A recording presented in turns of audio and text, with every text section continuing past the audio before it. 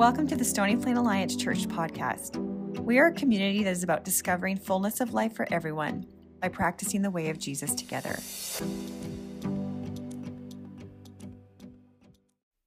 Well, good morning, everyone. We are continuing our Luke series. My name is Matt, if you haven't met me before, and I'm one of the pastors here. In this series, we're walking through the Gospel of Luke over the foreseeable future. I think we used the terms months, years, who knows, last week. And what this is about is we want to be people who are practicing the way of Jesus. And how do we learn how to practice the way of Jesus? By learning about who Jesus is and how he moves in the world. And so we're walking through this gospel to discover more and more about who he is. Last week, we were introduced to a specific time and a specific place. That's around the year 27 AD in Israel, which was ruled by Rome.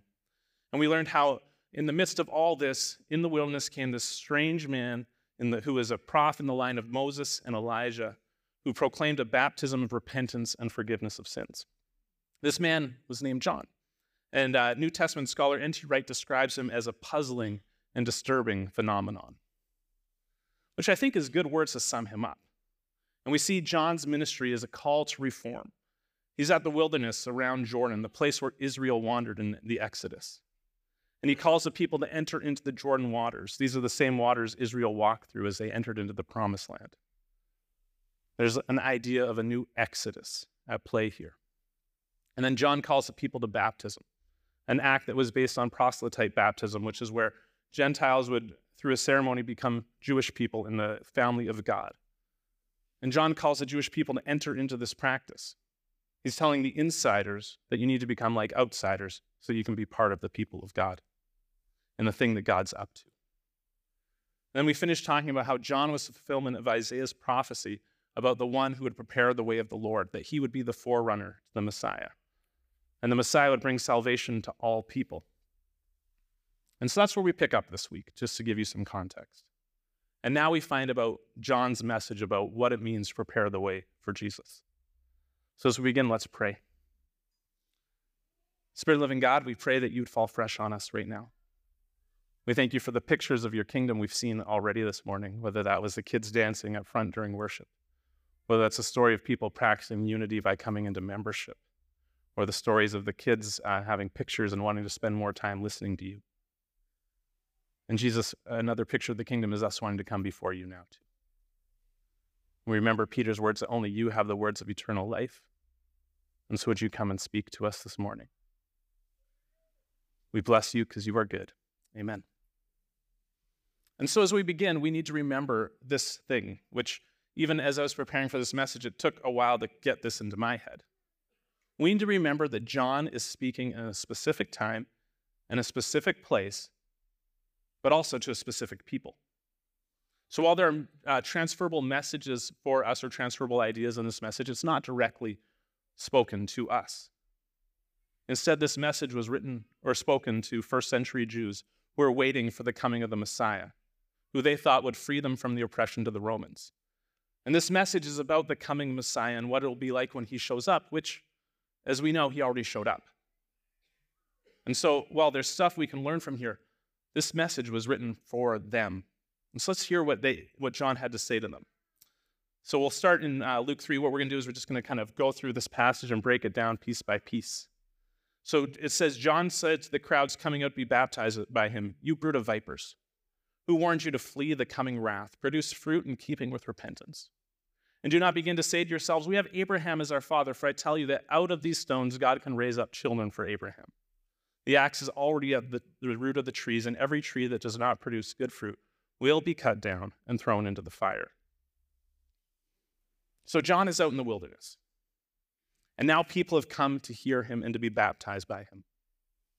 And why is that? Well, there's a strangely dressed, puzzling, and disturbing man who's calling them to repent. They know, based on the scripture we read last week out of Isaiah, that means this man is a prophet. So they go out to hear the words of the prophet. And his words are cutting. He refers to them as a brood of viper. He calls into question their safety as children of Abraham. And then he says they need to produce good fruit or they'll be cut down and thrown into a fire.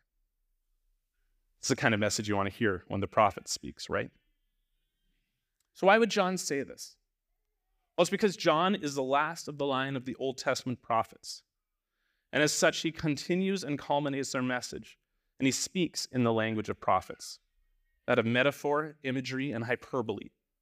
So let's look at the metaphors to begin with. He says they're a brood of vipers. The Greek here is literally, you are children of snakes. This stands in contrast with their central identity claim that to be from the line of Israel is to be a child of Abraham. They even come as the promised Abraham who was blessed by God and called to be a blessing to the nations. Abraham, it says, was righteous and walked with God. And as a result, he would always have children that would be around forever. And so there was safety in being a child of Abraham. We will always be around. Before we continue, we just need to pause and define a couple terms, and these are blessing and cursing. These words can mean a variety of different things. Even think about contexts of sneezing or swearing or anything else. These words of blessing and cursing mean different things to different people. And so to understand what the scriptures talk about when they mean these things, we need to go back to the creation story. The world was created good, and then Adam and Eve sinned, and this brought a curse into creation. And to curse is to undo the goodness of the creation through things like sin, brokenness, injustice, and death. And to bless, on the other hand, is to come in line with the goodness of creation, to undo the curse and to restore creation's goodness. Blessing is things like doing good, healing, restoring, living justly, and so on. So we have blessing and we have cursing. So now we go back to the story. John calls these children of Abraham children of snakes. Let's think about that image for a few seconds. Snakes is a loaded term in the Bible. First of all, for people living in the wilderness, perhaps you've been to Medicine Hat before, you know that when a viper is around, it's not a good thing. So for them, this is dangerous. But on top of that, you think to the creation story worldview. The one that tempted Adam and Eve to sin was a snake. The snake was instrumental in bringing into creation the curse. He's the one who began the undoing of creation. To be a child of the snake is to participate in cursing. So he says, you are not descendants of Abraham. You are descendants of snakes. Ouch. You are a descendant of the ultimate spiritual enemy. And then not only that, there's also this prophetic picture that John pulls out, because John is just constantly grabbing different images. This is what apocalyptic literature is. It grabs different images from other parts of the Bible and pulls them together to make a picture. So he goes back to Jeremiah 46, where it says, Egypt will hiss like fleeing serpents, and the enemy advances in force. They will come against her with axes like men who cut down trees. Here John the Baptist compares the people of Israel to Egypt. Now remember Jewish history. Egypt was their oppressor, the nation that enslaved them that God had to rescue them from in the first place, in the first Exodus.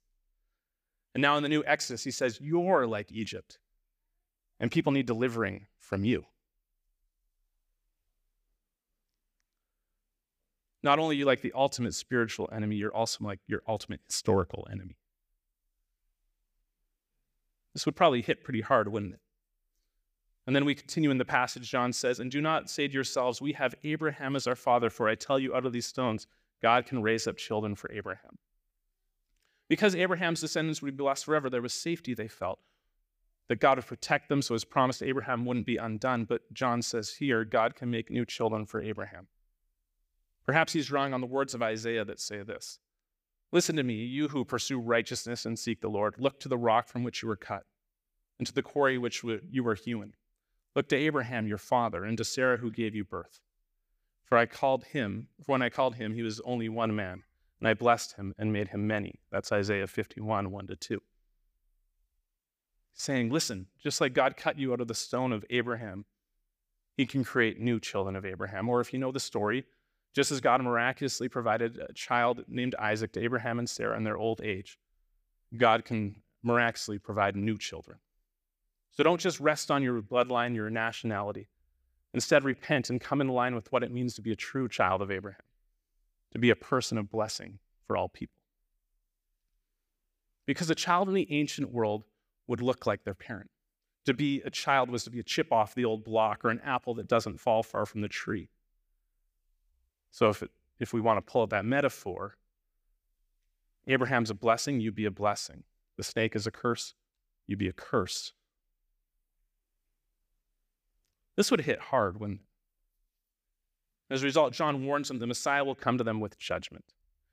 We read the axe is already at the root of the trees, and every tree that does not produce good fruit will be cut down and thrown into the fire. Once again, John is picking up an image from the Old Testament prophets. This one is of a vine or a tree that produces bad fruit and needs to be cut down and thrown into the fire. Isaiah the prophet describes Israel prior to the Exodus with this song, which I will not sing to you, not only because there's no music in the scriptures like for the tune, but also because that would be painful for us all. But I will recite the words. It says, I will sing for the one I love a song about his vineyard. My loved one had a vineyard on a fertile hillside. He dug it up and cleared it of stones and planted in it the choicest vines. He built a watchtower in it and cut a winepress as well. And then he looked for a crop of good grapes, but it yielded only bad fruit. Now you dwellers in Jerusalem and people of Judah, judge between me and my vineyard. What more could I have done for my vineyard? When I looked for good grapes, why did it yield only bad? Now I tell you what I'm going to do to my vineyard. I will take away its hedge, and it will be destroyed. I'll break down its wall, and it will be trampled. I'll make it a wasteland, neither pruned nor cultivated, and briars and thorns will grow there. And I'll command the clouds not to rain on it. Now hear this. The vineyard of the Lord Almighty is the nation of Israel, and the people of Judah are the vines he delighted in.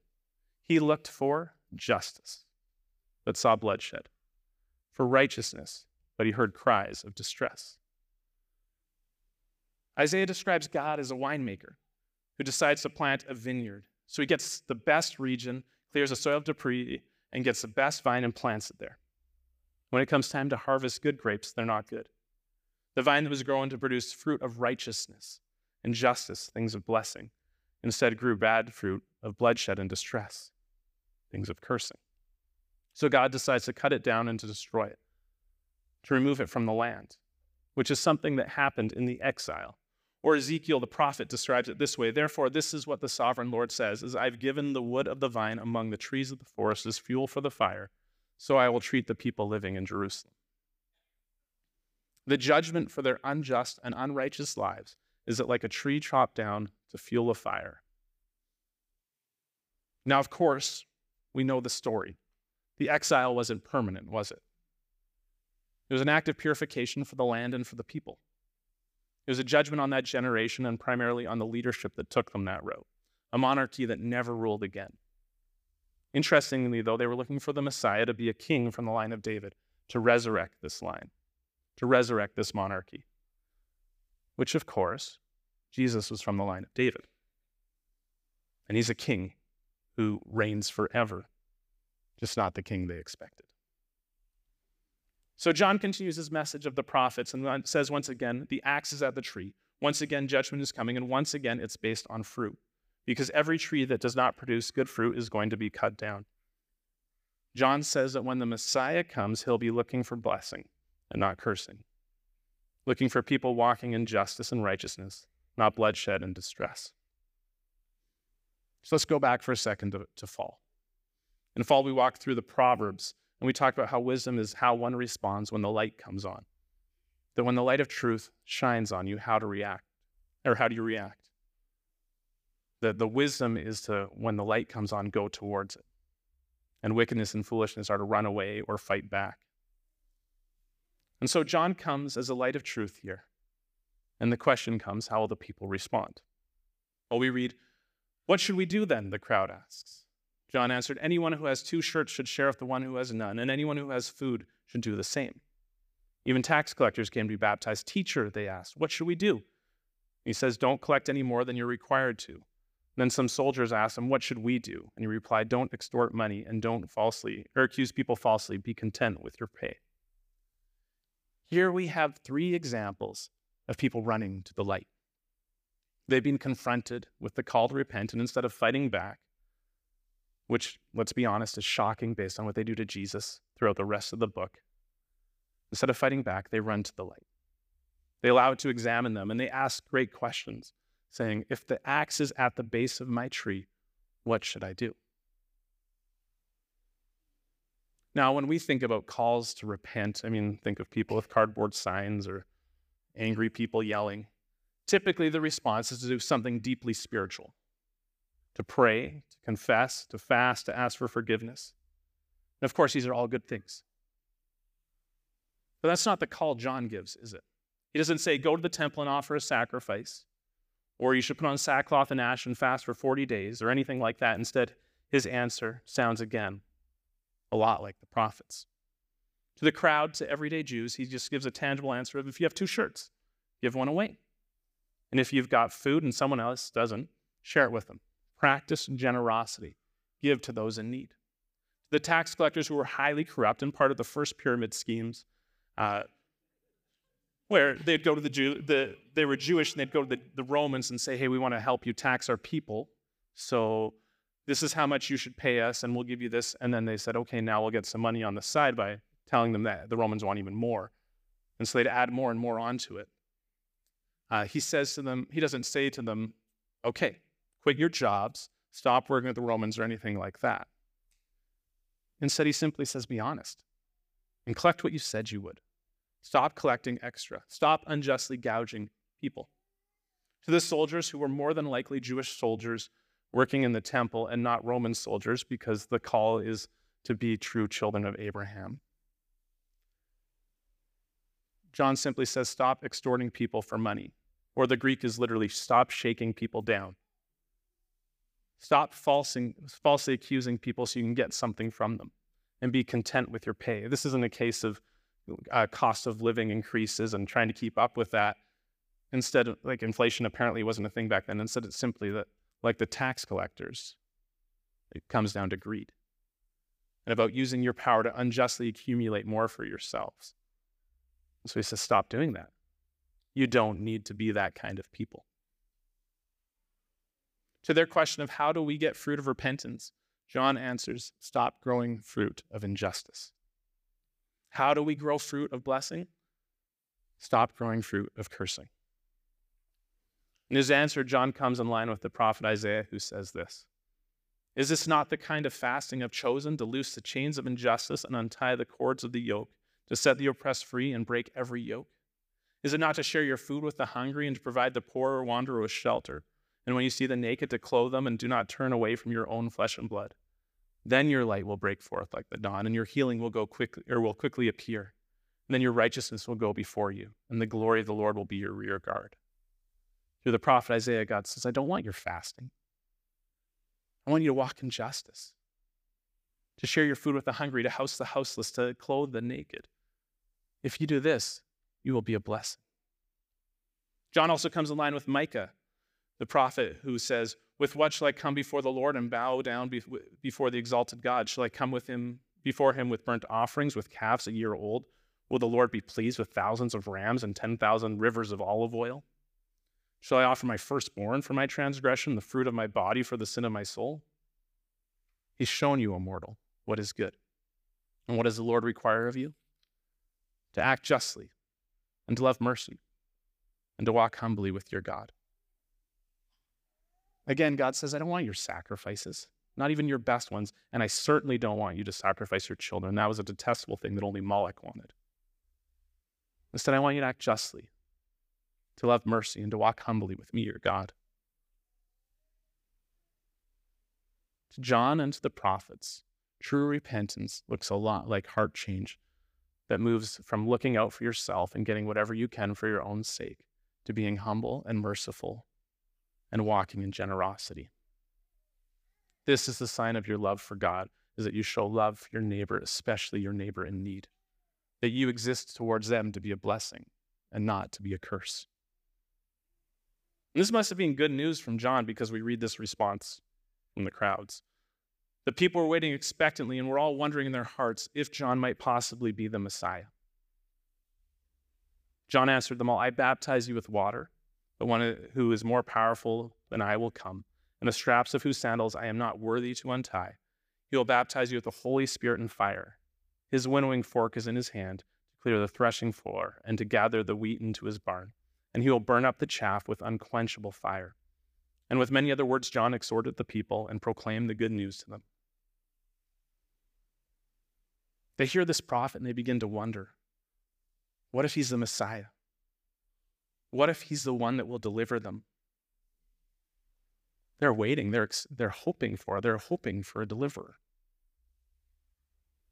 You wonder if there starts to be murmurings in the crowds, or if people start yelling, "You should be our king," or pledges of loyalty like Gimli saying, "On my axe," or whatever. Whatever it was, John responds and says, "I'm not the one. And in fact, I'm not even worthy to untie the straps of his sandals," which is a random thing to say. That is, unless you know, which I only learned this week, that the rabbis consider it too menial of a task for a disciple or a servant even to do.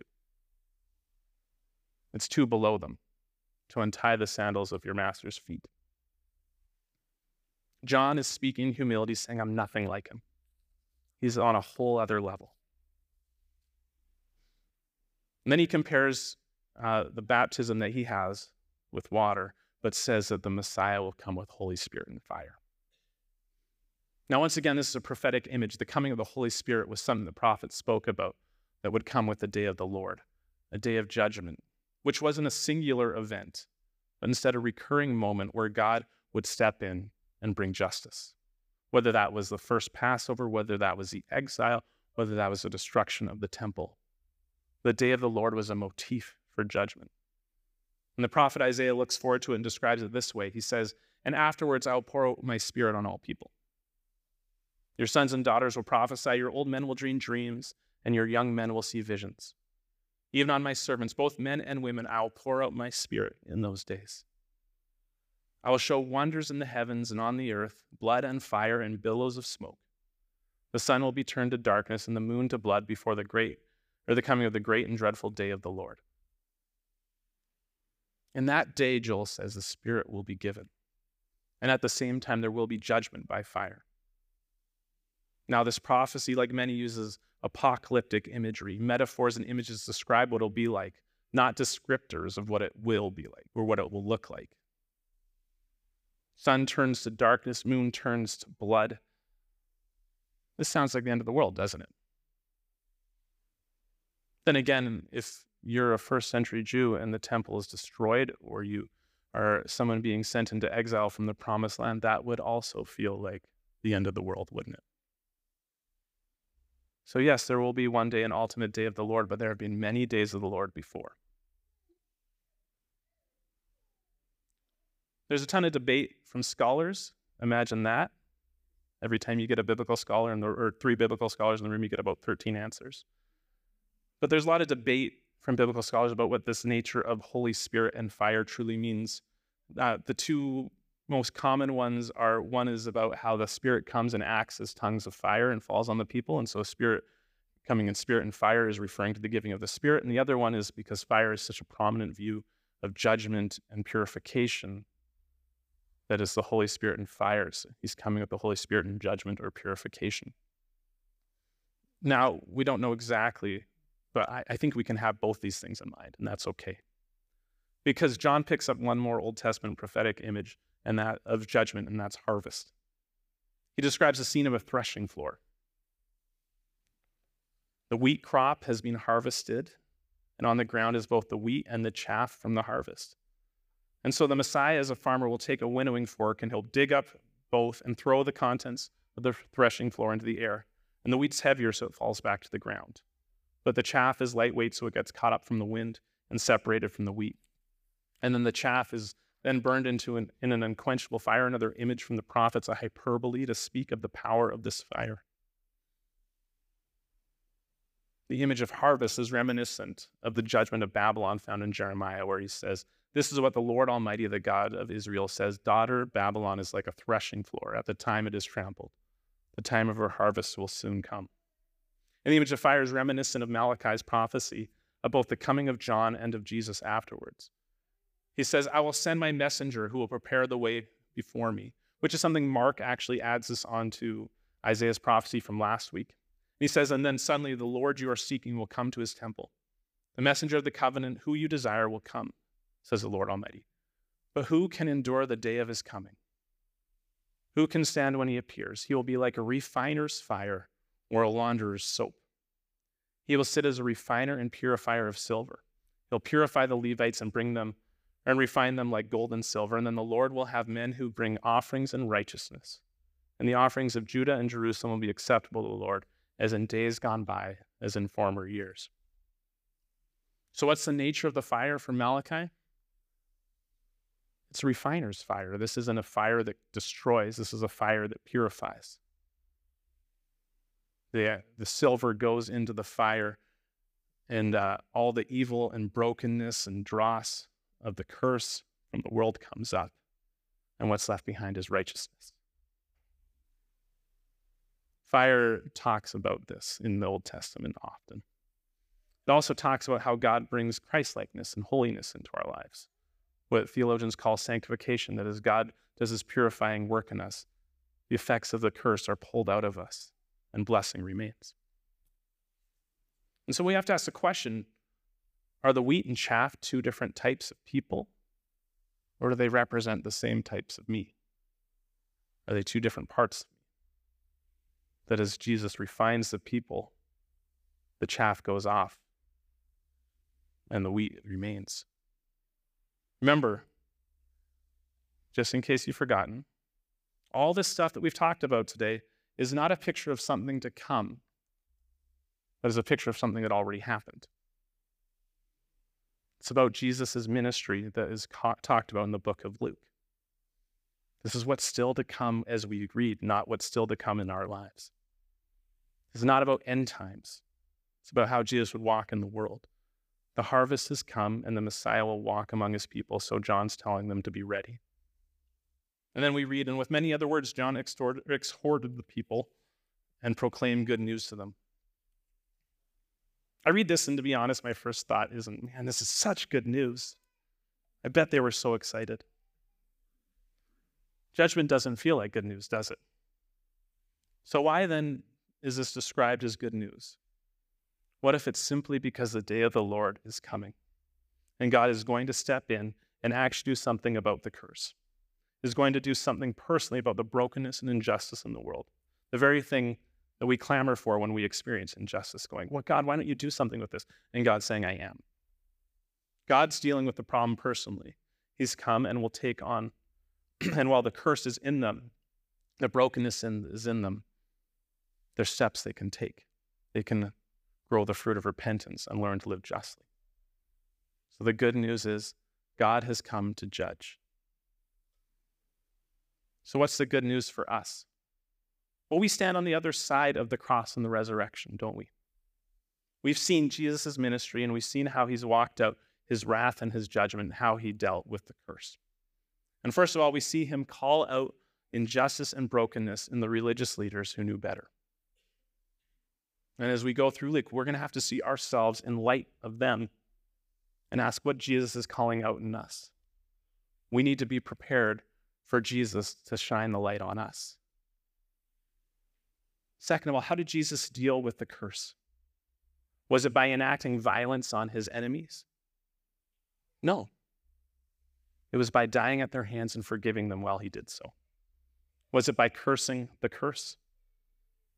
No, it was by becoming a curse, taking on all of our sin, violence, injustice, and brokenness on himself, and in the process, taking the power of sin away. The day of the Lord looked like him taking on all the worst of the sin and evil and injustice and dying in our place, but not staying dead, instead rising as a victor, having disarmed evil and injustice. And so for us today, how then do we live? Let's look at the words of Jesus' brother James. He says this: "What good is it, my brothers and sisters, if someone claims to have faith but no deeds? Can such faith save them? Suppose a brother or sister is without clothes and daily food. If one of you says to them, 'Go in peace, keep warm and be well fed,' but does nothing about their physical needs, what good is it? In the same way, faith by itself, if not accompanied by action, is dead. But someone will say, 'You have faith, I have deeds.' Show me your faith without deeds, and I will show you my faith by my deeds. You believe there is one God. Good. Even the demons believe that and shudder." It's James 3:14-19. The call for us today is the same thing. True repentance doesn't look like having right theology alone, but instead by feeding the hungry and clothing the naked. It's about living just lives. It's about loving our neighbors as we love ourselves. And of course, that also is loving God well. Faith or our love for God is displayed in our love for our neighbors. Let me say it again. Faith or our love of God is displayed in our love for our neighbors. Before we finish, there's one last word on John in our passage. We read this. But when John rebuked Herod the Tetrarch because of his marriage to Herodias, his brother's wife, and all the other evil things he'd done, Herod added this to them all. He locked John up in prison. So remember, we talked about wisdom is what happens when the light comes on. The wise step into the light, allowing it to change them. The foolish hide from the light, and the wicked fight against it. We've seen the crowds, the tax collectors, and the soldiers choose the wise road. But what do we see Herod choose? Well, he follows the path of most of the kings in the Old Testament. He's either hiding from John by locking him up so he doesn't have to hear them, choosing the foolish path, or more than likely, and at worst, he fights against wisdom. He locks John up, choosing the way of the wicked instead. And we'll see how this plays out in the next couple months. So we'll pick up John's story later on, and who knows when. But as we do, I have one question for us. And it's a question we need to think about as we continue on in Luke. How are we going to respond when the light of truth comes on? As we take this next length of time to walk through the Gospel of Luke and we're confronted by Jesus' life, teaching, and ministry, there will be things that challenge us.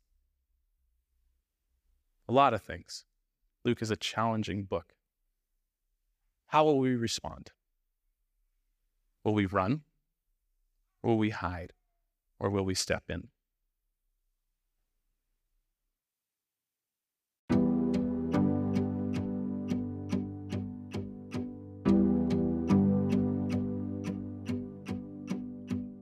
Thank you for tuning into our podcast today. To discover more about Stony Plain Alliance Church and its ministries, visit our website at spaconline.com. Grace and peace.